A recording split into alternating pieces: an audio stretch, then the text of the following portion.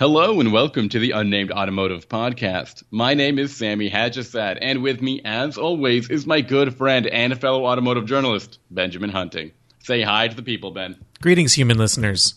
Greetings to everyone. If this is the first time you're listening to this podcast, thank you for trying something new. I usually use this time of the podcast to let Ben talk about all the incredible publications that he's written for lately. Ben, do it, please. Well, you can find my work at Haggerty, at Inside Hook, and at Motor Trend. Very cool. And you can find my work at autotrader.ca as well as Nouveau Magazine. Ben, this week I'm going to be talking about the new 2021 Nissan Rogue. And this is really important because the Rogue is an extremely popular car, despite the fact that it's not that great. I mean, in the last generation. I want to say that the Rogue is not only the best-selling Nissan in quite a long time for across their whole portfolio, but I think it was also going up for the title of best-selling non-truck in America. Is that possible, Sammy? I think that's possible. I'm not quite sure. I don't have the numbers on that. I think it was top 5 for sure. It is really significant to talk about the Rogue, especially because the last generation models were so popular, incredibly popular. And why were they so popular, Sammy? Let's break it down. Ben, I struggle to find out exactly what makes them so popular because I don't think it's as comfortable and spacious as the last generation model. I'm speaking specifically about the last generation model. I don't think the last generation model was as comfortable or spacious as a Honda CR-V. And it didn't carry the same cachet, that same reliability cred that the Toyota RAV4 had.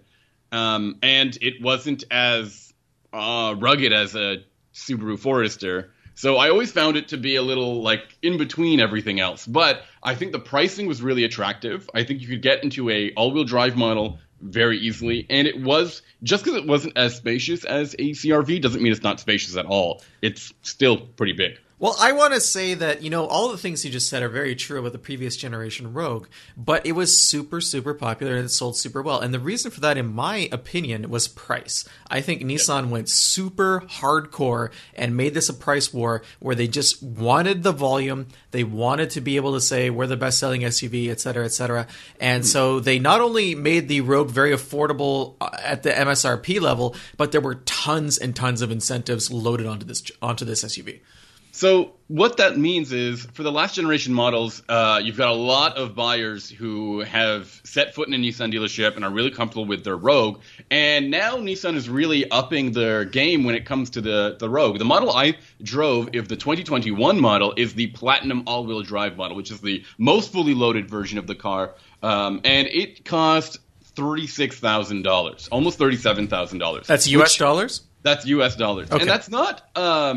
That's a pretty average price to me, but I also need to add that the new Rogue, in line with a lot of what Nissan is doing across their lineup, is actually pretty impressive. It has a really high-tech, a bunch of high-tech features. It has a really premium-feeling cabin. The main worries that I have with it and criticisms that I have with it is they haven't really changed anything when it comes to the engine at all. It is a 181 horsepower, 181 pound-feet of torque, 2.5-liter four-cylinder engine, and it's made it to a CVT. There's nothing special when it comes to this engine or this powertrain. It gets the job done. I think it'll be pretty fuel efficient, which should bode well for those people who are worried about pricing.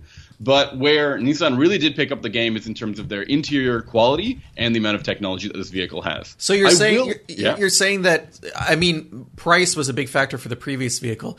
I just wanted to ask you two questions while we're still in this area. What's the base price on the Rogue? And when you say interior quality, how does it compare to the previous model, which at times... it felt very rental fleet at the entry level, and as you paid more, it got a little bit nicer. But I can't really remember thinking that the cabin of the previous Rogue was its best attribute. Okay, so the base Rogue, which comes with front-wheel drive in the U.S., cost $25,000, $25,600 actually. So almost a $10,000 difference between a loaded model and a base model. And you're 100% right when it comes to the interior quality. It is not just design, but it is the materials that have made this vehicle so stand out, in my opinion.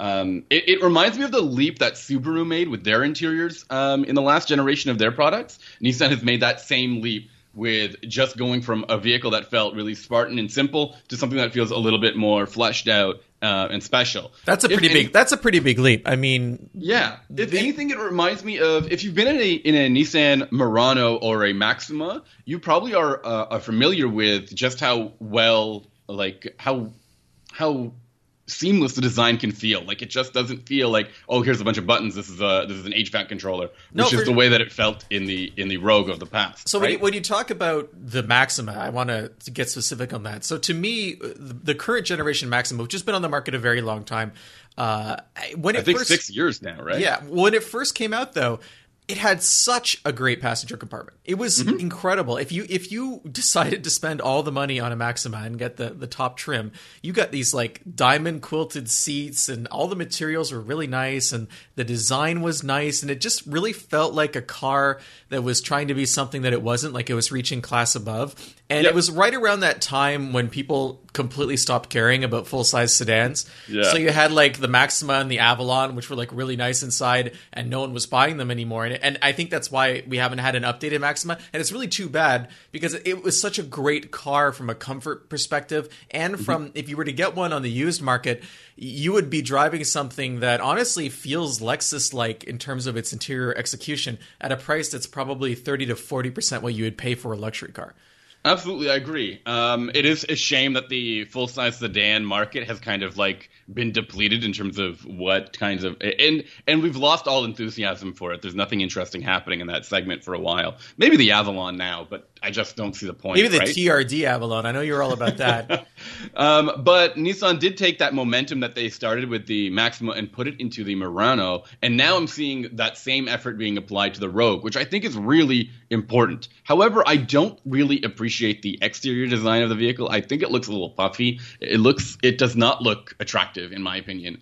But I know that styling is really, it's up to the customer and up to the buyer. But it just does not look like it would compare favorably to the RAV4, for example, or even a Ford Focus or a Mazda CX-5. But you've been critical of the RAV4 in the past for its styling. So saying that the Rogue doesn't match the RAV4 in terms of looks, that's kind of a bold thing to say. I actually really like the current generation RAV4. It's really, it has that boxy shape. Really rugged looking. It allows it to appeal to like the SUV elements, even though it is more of a soft roader and not really a 4Runner or anything like that, right? Yeah, it's 1,000% a soft roader. So I want to talk about some of the features. Again, this interior I had really gorgeous, really full of those quilted leather seats, and the really special. What's the best way I can say it? Layout. It just feels cohesive, which isn't the way that past Rogues felt. Like I said, sometimes it just felt like, here's a button bank of all of these features. Here is the HVAC control system. Here is your infotainment system. And now, Nissan does love to boast that some of these features that they have are like class leading in terms of like the size of the screen, for example, is the infotainment system has an 8-inch screen, which I think is I think that's class. 9-inch screen, which is apparently the largest in the class. I don't think that's a big difference. They also come with a huge head-up display. Again, they bill it as the largest head-up display in its class. Head-up displays are starting to get a little out of control, don't you think? What do you mean by that? I love a good head-up display. As do I. I think it's a very critical part of driver safety and preventing sort of distracted driving. It helps to know that what features are on. For example, if you have adaptive cruise control, and some of these vehicles as well are starting to showcase or show off blind spot monitoring indicators in your head-up display, so you don't even need to worry about even initiating a turn, because there's someone in your blind spot already. I guess what I mean when I say out of control is because you mentioned it was the largest head-up display. Yeah. So I'm not sure that's something you want to boast about, because the bigger a head-up display is, the more intrusive it is, because it's directly in your line of sight. It's not like a big screen on the console, or sorry, the dash that you have to look over at. The head-up display is right in front of you, and there's a couple that I've driven recently, and I'd say the last 5 months, where it was large to the point of being distracting. Yeah. And you could put so much stuff on it at the same time that it was also distracting in the sense that there were icons that would flash on and off at the corners of the screen, and then you'd have a rev counter, and then you'd have speed, and then you would also have like the song you're listening to, and then you would also have like the speed limit detection, and then, as you mentioned, all the stuff about the active safeties being displayed. And it just feels like it's like a dog's breakfast of displays, just like right in your face, and it can occasionally block what's happening on the road. I don't. I hear what you're saying. I don't share the same worries about that. Well, you have a higher cognitive function than I do, so your brain can probably separate the virtual from the real. But for me, it's all happening all at once, and it can be overwhelming. I've heard that you've called me in the middle of the night with that sort of stuff, that sort of concern. I didn't even know I was calling you. That's how weird it was. I just felt lonely. The other thing that this thing has, in addition to all of those, first of all, actually, I need to talk about big head-up displays. Do head-up displays ever look small to you?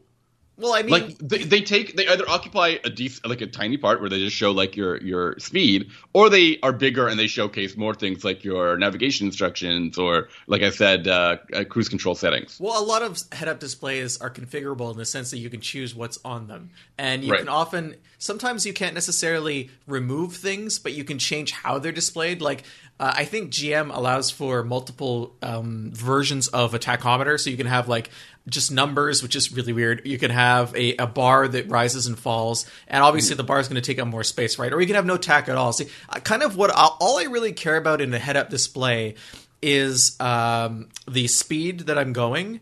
I sometimes like having speed limit information, because if I'm driving, that's so helpful. Yeah, unfamiliar roads, like it's nice to have that reality check so you don't just cruise control your way at a speed you normally would drive. That can help you save some tickets. I don't need to know what song I'm listening to because I have ears. And navigation stuff, I'm going to be honest, I don't really like having it on the screen.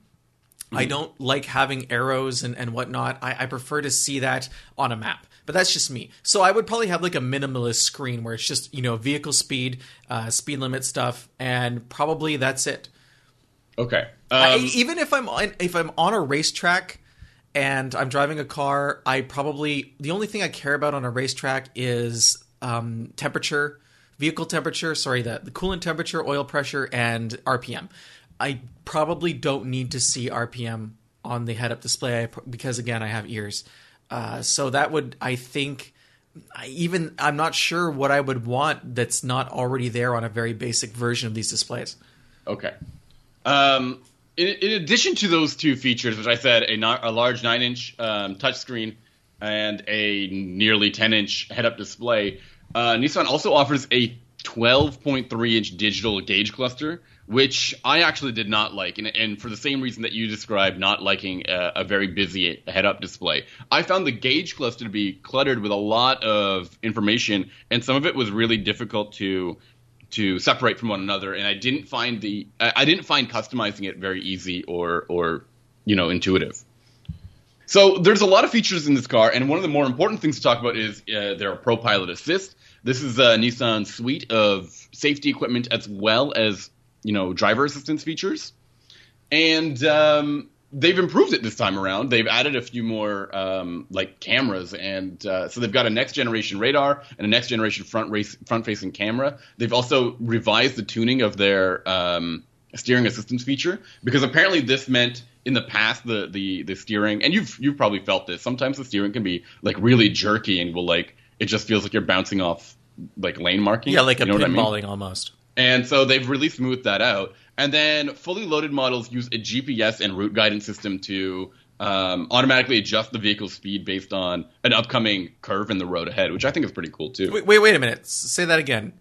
Okay. So the Platinum models, yes, when you have ProPilot Assist on and you have a destination set in your navigation, okay, the car will pay attention to its sort of GPS markers and the upcoming road that it's going to be on, and notice that if there's a turn coming up ahead, it can slow the vehicle down in anticipation of that. So it's not just flying at that really, let's say you've got the cruise control set for 55, but there's a curve coming up and you need to probably slow down to something like 45, for example, the car will probably do that for you. So just going to put this out there. No one should be using cruise control on a 2-lane road, first of all. Any kind of road where there's going to be significant differences in changing direction.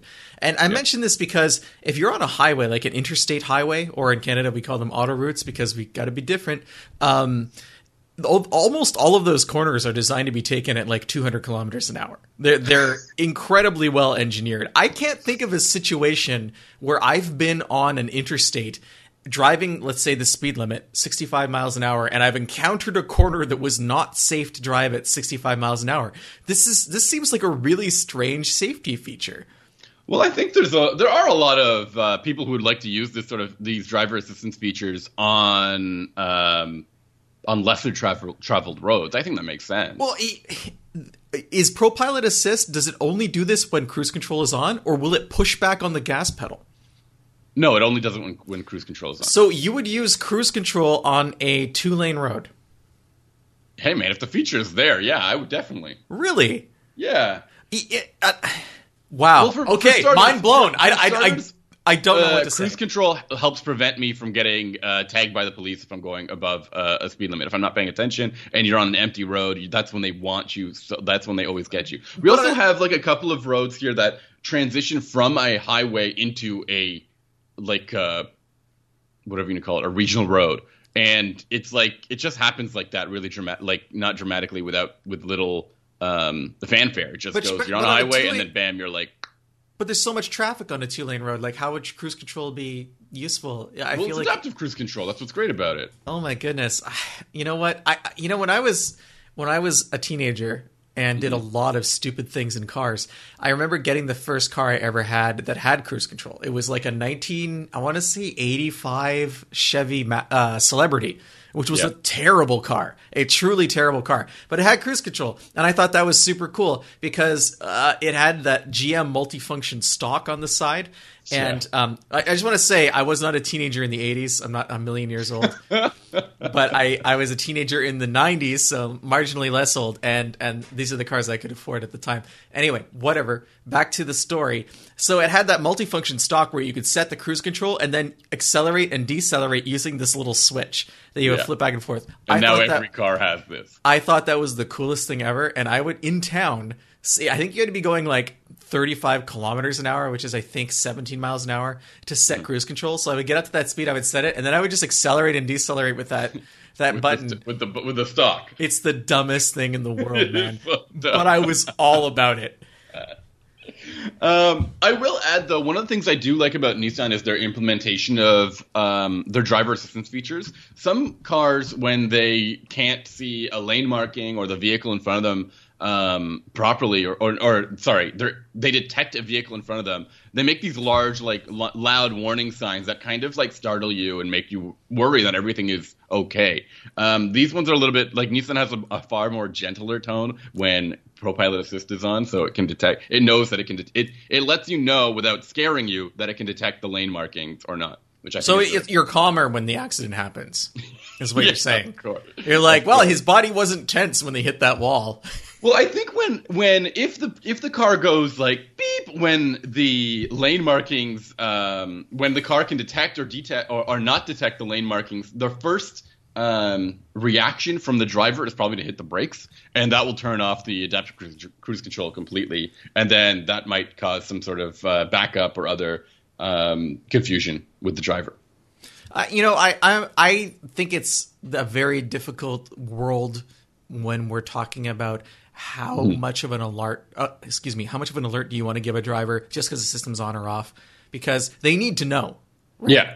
They need to know. I agree with that. It's critical. But at the same time, if it's doing it all the time, you tune it out, and then when something really bad happens, you won't pay attention.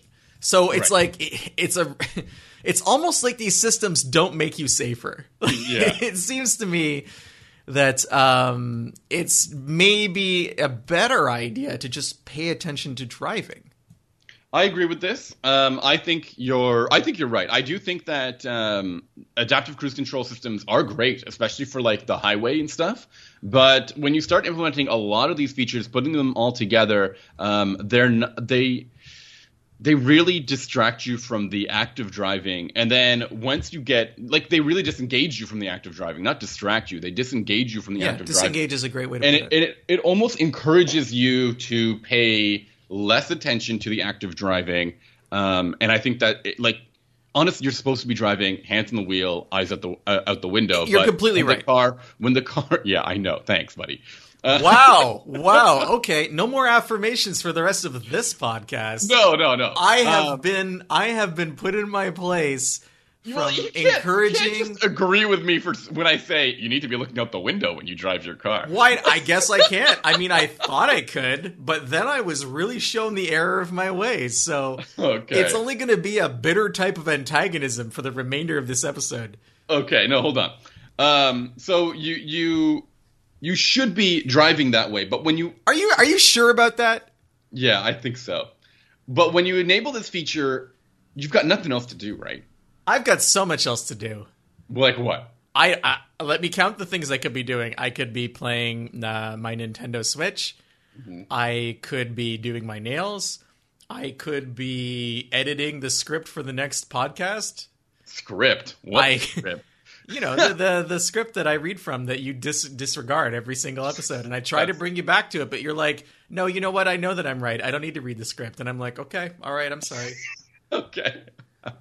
All right. I will admit that the new Rogue is quite it impressed me. It impressed me a lot. However, there are a few key things that they need to improve upon, particularly that powertrain needs to change. Not that it's bad, but it just does not have personality. It does not define itself against its rivals. And I think that's really interesting because other vehicles in the segment have multiple powertrain options. The RAV4 has two different types of hybrids to choose from. The Ford Escape has two different turbocharged engines. The Mazda CX-5 has a couple of different engines. I think only the Forester and the CR-V are among the popular choices that do not have multiple engine options. And it's not like Nissan doesn't have other engines in its portfolio.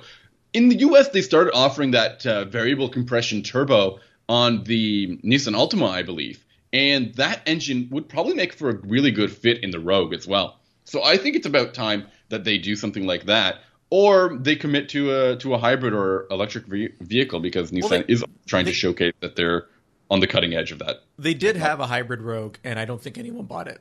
I think it was a big failure. So that probably is why we're not seeing it now. I could be completely wrong, though, and feel free to tell me that I'm wrong and that you're right as many times as is necessary for this remainder of this episode. But variable turbo, I think that kind of option, to be honest, do you think Nissan has walked away from the idea of the Rogue being a price-first vehicle? Not yet. No, so that's why there's no variable turbo. I mean, that would make it harder. That would really increase the distance between the best Rogue and the quote unquote worst Rogue. You know, like the base Rogue. Yeah. So that would be.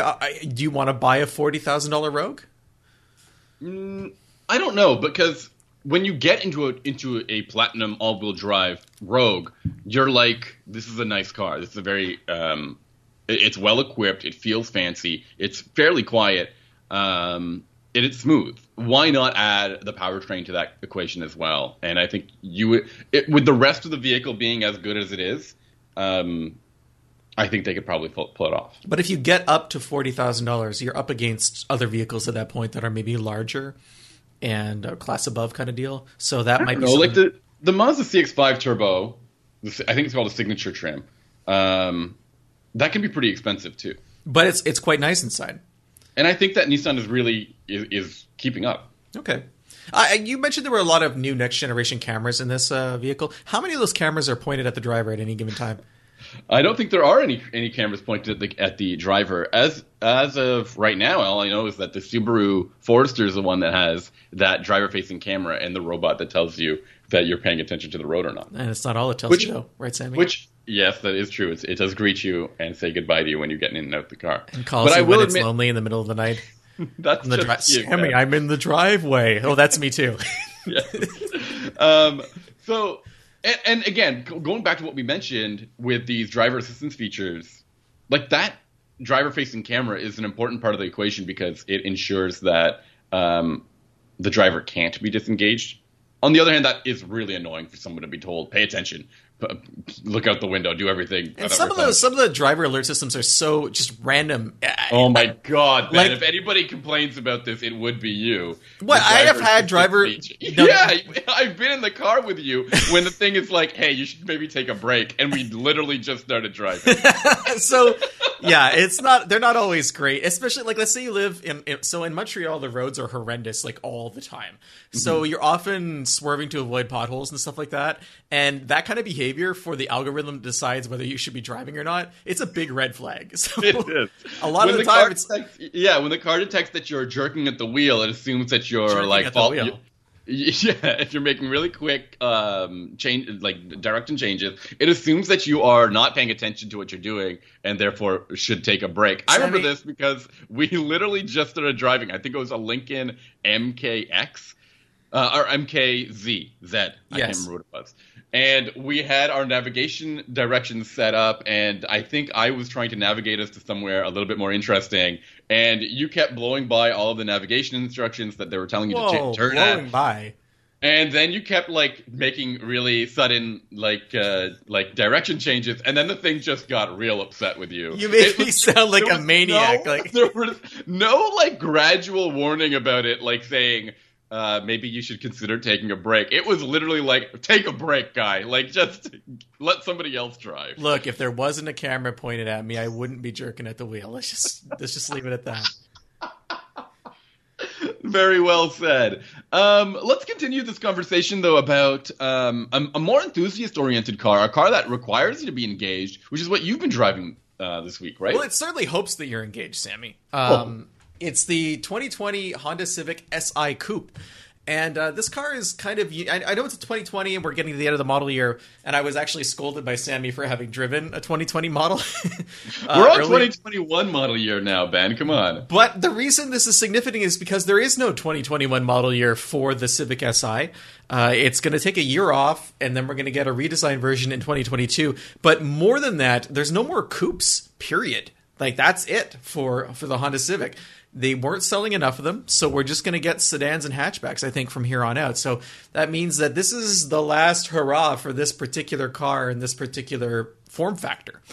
Okay, so is this a special edition or anything? Did they no, make it a special Honda's color? like, Did they put a plaque on the dashboard? Honda doesn't care. They were like, nah, too bad. Doesn't matter. You didn't care. They're like, you didn't care enough to buy this. We don't care enough to tell you that you didn't care enough to buy this. Like, that's their attitude. But that's great. I'm someone who is somewhat agnostic on the Type R in terms of driving feel. We've talked about it a lot in the past. But for this car, I looked at my record, so I've driven a bunch of Civics recently. And by recently, I mean last 4 or 5 years. I've not driven an SI since 2012, Sammy.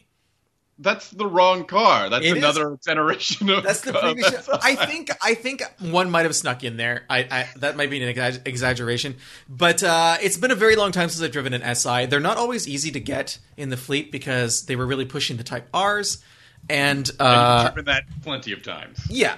So I jumped at the chance when I saw that there was an SI Coupe. I'm like, okay, here's my opportunity. Actually, I was supposed to drive I can't remember if it was a Type R and SI this time last year, but there was some kind of accident with it, and it was removed from the fleet like the week before I was supposed to get it. So, a lot of bad luck. Anyway.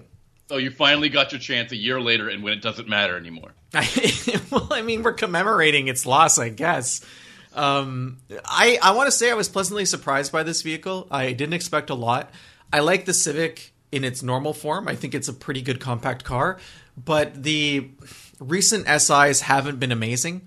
Mm-hmm. They've been kind of in between what you would expect from a modern performance compact and what you used to get from a performance compact. There was a time when the Civic Si meant you got a high revving 4-cylinder engine, naturally aspirated. It was kind of a visceral car. It was very well connected, usually light. The current generation Civic is none of those things. So the SI, personality-wise, hadn't really spoken to me for quite a while.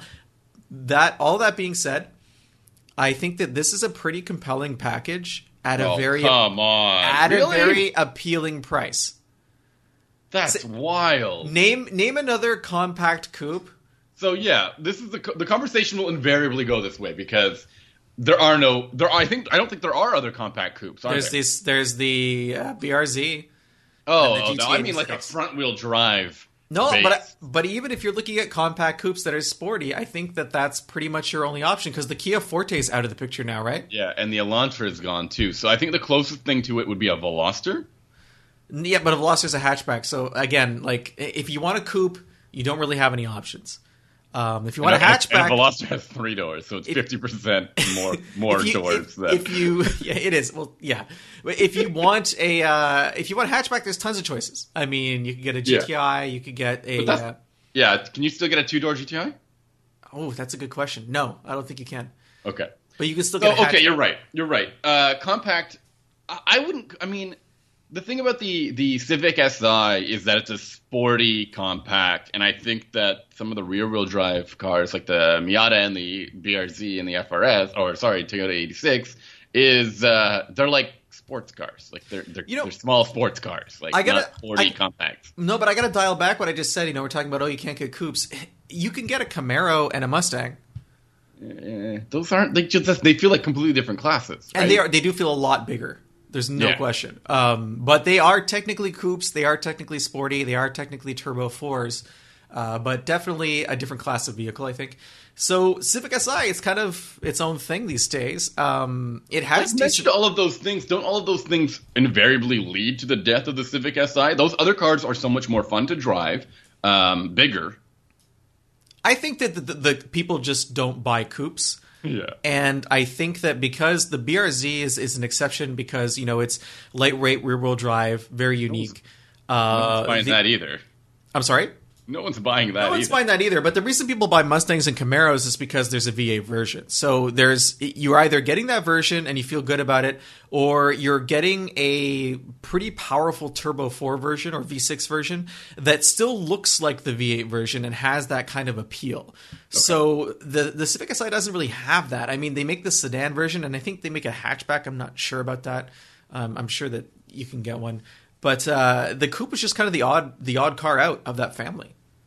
Okay, I want to talk about the SI because this current generation SI is actually, I actually like it a lot. I don't have a lot of complaints for it. A lot of people will say that it's lost its character now that it's got a turbocharged engine, and that steering feel is kind of gone. But I really like the duality of the vehicle. I think when you have it, there's like a sport mode. And and you get adaptive dampers, which right out of the box. A huge deal.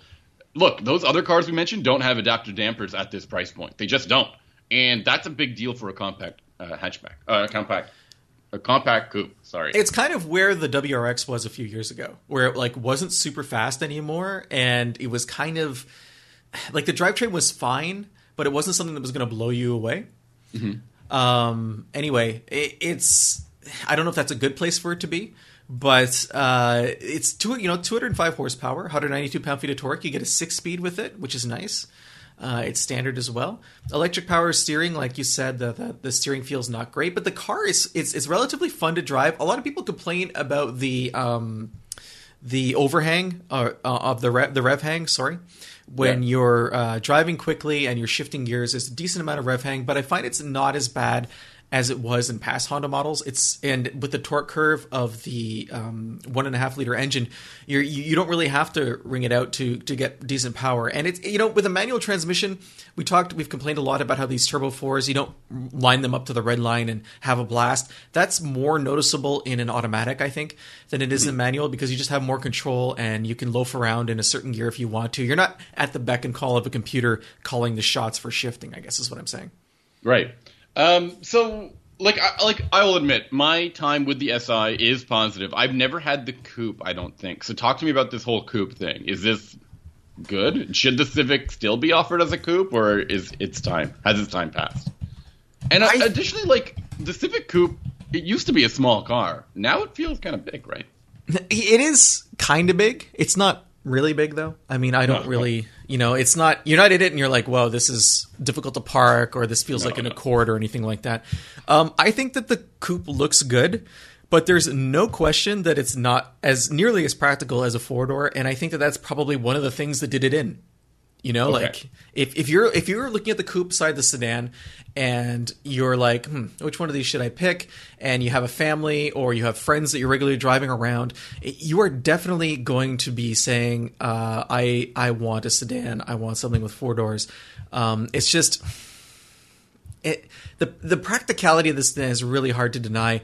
The coupe is really just a style first choice, and there were times where I had stuff in the back seat of the coupe, and it was irritating to have to go get it. I don't know, Sammy.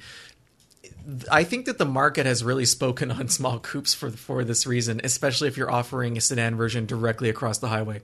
Which is such a shame because there used to be so many, right? You mentioned Kia Forte coupe. I believe there was an Elantra coupe for a while. There was the Scion TC, which was really cool. What else was there? I feel like everything was offered. Like back in the day, there was Toyota the Cobalt Echo coupe, I think. Yeah, there was a Cobalt coupe. I just want to correct myself from earlier. There is no SI hatchback, so it's only sedan or coupe. Oh, wild. Yeah. Okay. It is so interesting that we've now witnessed this segment just like disappear. Well, I mean, coupes were killed by SUVs almost across the board. Everything was killed by SUV. Everything fun was killed by SUVs. Coupes, wagons, they're gone. Convertibles, they're gone too. It's all SUVs. SUVs are the millennials of the car industry. They're blamed for everything. No, they're the cake. Everything is cake. Now everything is crossover now. Wow, that's a very obscure reference, Sammy. I know. It's all my baking friends will certainly get it, I'm sure. Another fun thing about the Honda Civic Si is it has a volume knob on its stereo system, which the Clarity I drove the week before did not have. So thank you for the volume knob. No thank you for lane watch, which is still present and accounted for in this car. For those of you who didn't hear my diatribe last week, lane watch, every time you turn right and put the turn signal on, the center screen is taken over by a video image of the area directly to the right of the car. It's very distracting, and it locks you out of the infotainment system unless you push the button. You can turn it off. There's a system menu in the systems for the car where you can just disable the feature. It would be the first thing I did if I was driving a Honda. I just don't want to have my attention drawn away from the road to look at something that is kind of like a grainy black and white, or at night it's really poor quality video. It's not helping anybody. Okay, so talk to me about the future of Honda small cars that are interesting to drive. Is there such a thing? They're going to keep making the sedan, Right. So okay. I don't see a problem there. The coupe will come back in 2022, maybe, but I don't think so. I'm glad cars like this exist. It's sad that it's going away. I don't think the SI is a significant car anymore. I think that its day has been, it's passed behind us, and right now the Type R is taking all the glory for Honda, and that's where their focus is going to be. And I can understand that. The Hyundai has really kind of kicked things up when it comes to affordable performance, and I think Honda has fallen behind. I think the Honda is more of maybe a mature choice compared to Hyundai, just in terms of features and reputation for the brand. But they're not really on the cutting edge of affordable performance anymore. I also think it's worth talking. Like, Honda is changing their strategy in North America. In other parts of the world, they offer the new Fit. I don't think we're getting that. And in addition, they've offered this really cool electric car, which is really adorable and, like, from what I understand, is pretty good to drive. It's called the Honda E, and it looks great. So I was really hoping that we're starting to see the phase out of these vehicles in North America, like the Civic Si Coupe, so that they can start introducing a few more of the cars that have shown some success in other markets. I don't know if it's so much that. I think maybe we're losing the Fit because the HRV generates more profits. So and that was the next thing. Can you imagine an HRV SI if it had a turbocharged engine? Would that get anything done? I don't. That's a really intriguing question. Honda does not have a history of producing high performance trucks of any kind. So you got to start somewhere.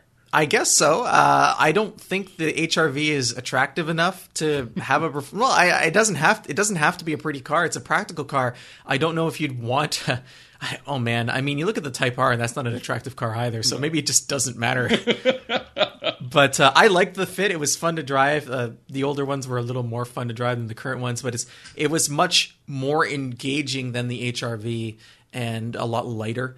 And that's kind of what I liked the most about it while it was still being practical. The HRV, I mean, if you want all-wheel drive, I guess that's your only choice. So we've all been indoctrinated that that's required for the winter, and I think that probably hurt Fit sales a little bit. Okay. So anything else you want to add about this Civic Si Coupe? I think it's worth a drive. I think if you're in the market for a very affordable, compact, sporty car, I mean, it's relatively fun. It's not a serious performance car, but it's a way to stand out and not drive an SUV. It's a way to not drive a small sedan like everyone else, and you're not going to see a ton of them out there.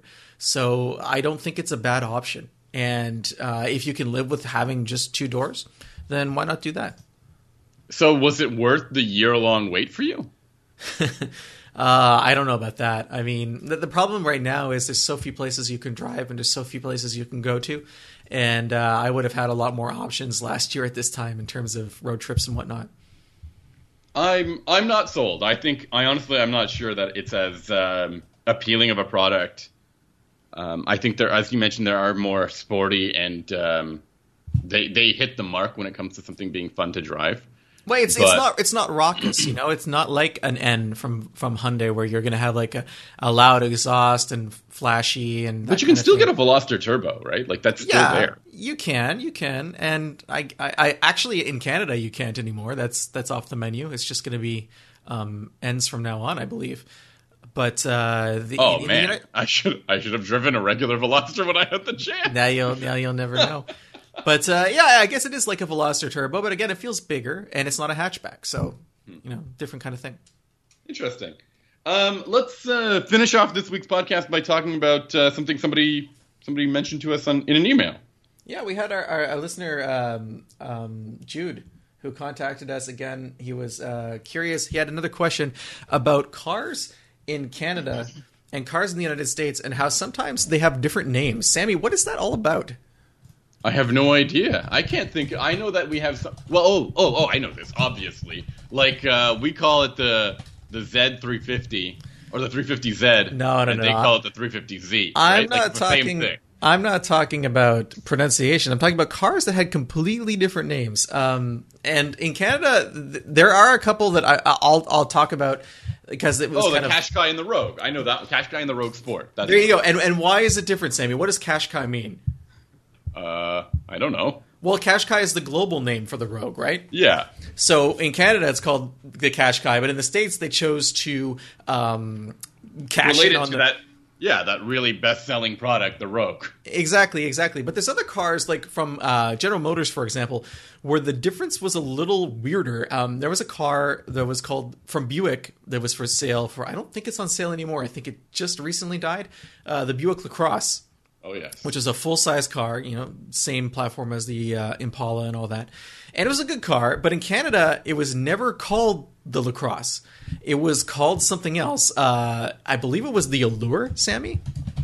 Every year? I thought they was still called the LaCrosse for some... I thought there was like a period of time where they weren't called the LaCrosse. The first generation of the car, when it came out in 2005, the Buick LaCrosse was called the Allure in Canada. And the reason, until 2010, and the reason is because in French, in Quebec, which is where I live, La Crosse usually means masturbate or jerk off. But the weird thing is, lacrosse is also a thing in Canada. Like it's a sport. It's the same thing it is in the States. So I think it's a national sport. It is the national sport of Canada, actually.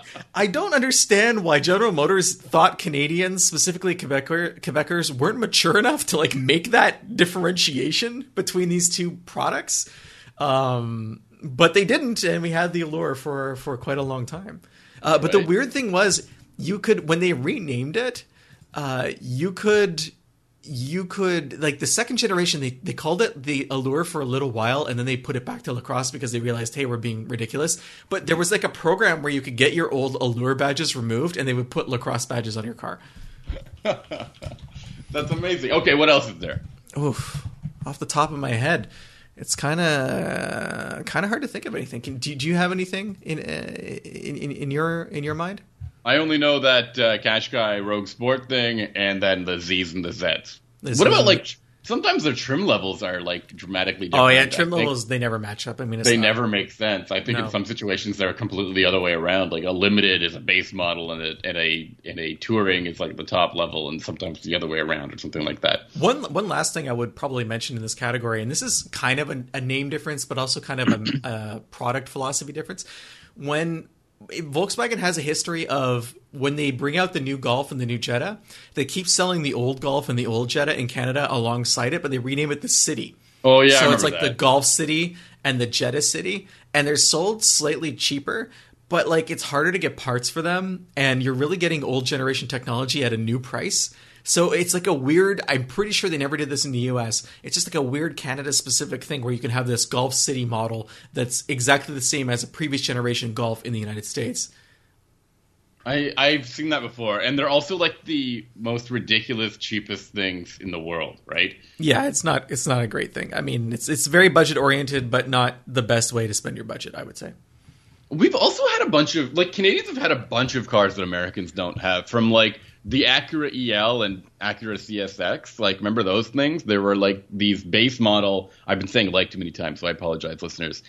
They were base model Acura sedans that were not offered in America. That's true, like the Acura CSX, which was just a tarted up Civic. Yeah. And then I think in North America, the Nissan offered a car called the X-Trail for a short period of time. This really, honestly, kind of budget SUV. And that, I don't think, made it to the U.S. either. No, that was never available there. How interesting. And we also got the first generation smart car, or I think was it the smart? No, not the smart car. Sorry, the Mercedes B-Class. Oh yeah, was another car that was never sold in the U.S. Until very recently. And there was the Chevrolet Orlando. Oh yes, which I don't think was sold in the United States either. Which was like a small, almost like a PT Cruiser-esque MPV. Right. But anyway, thanks for asking the question. We appreciate it when people write in and contact us. Sammy, if people wanted to do that themselves, how would they go about it? Well, I would recommend they come to our website, unnamedautomotivepodcast.com. And while you're there, you just fill out a contact form, and it lands in our inbox. It's the easiest thing there. You just click on this button at the top of the website. It says contact us, and it works. It really does work. I'm surprised. Another way you can get in touch with us is by going onto your favorite social media platform, whether it's Twitter or Instagram. You can get in touch with either one of us.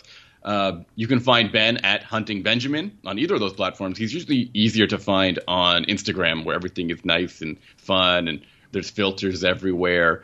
And you can find me in the hate-filled world of Twitter, where everyone is accusing each other of vile things. I promise I won't. I'll listen to you and I'll tweet back. We all know what Sammy's promises are worth. I think they're pretty good. You would say that as a vendor of bad promises.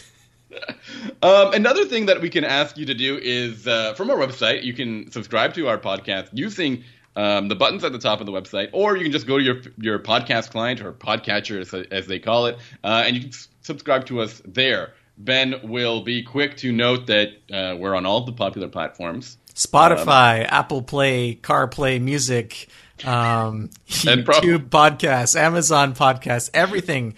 And probably some unpopular ones as well. Yeah, I noticed, man. And if you want to say words, you can also email us the old-fashioned way. It's benjamin@benjaminhunting.com. Sammy, what are we going to be driving next week? I'm gonna be spending time with the BMW M8 Grand Coupe, which is a pretty wild, pretty large, very expensive automobile. Ben, we really should discuss our calendars every once in a while, because I've got the M8 Competition Grand Coupe, next week as well. But I'll also talk to you about the Genesis GV80, which is a all new SUV from Hyundai's luxury brand. Well, I'm excited, and for everyone listening, thank you for doing that, and we'll see you next week. See you next time.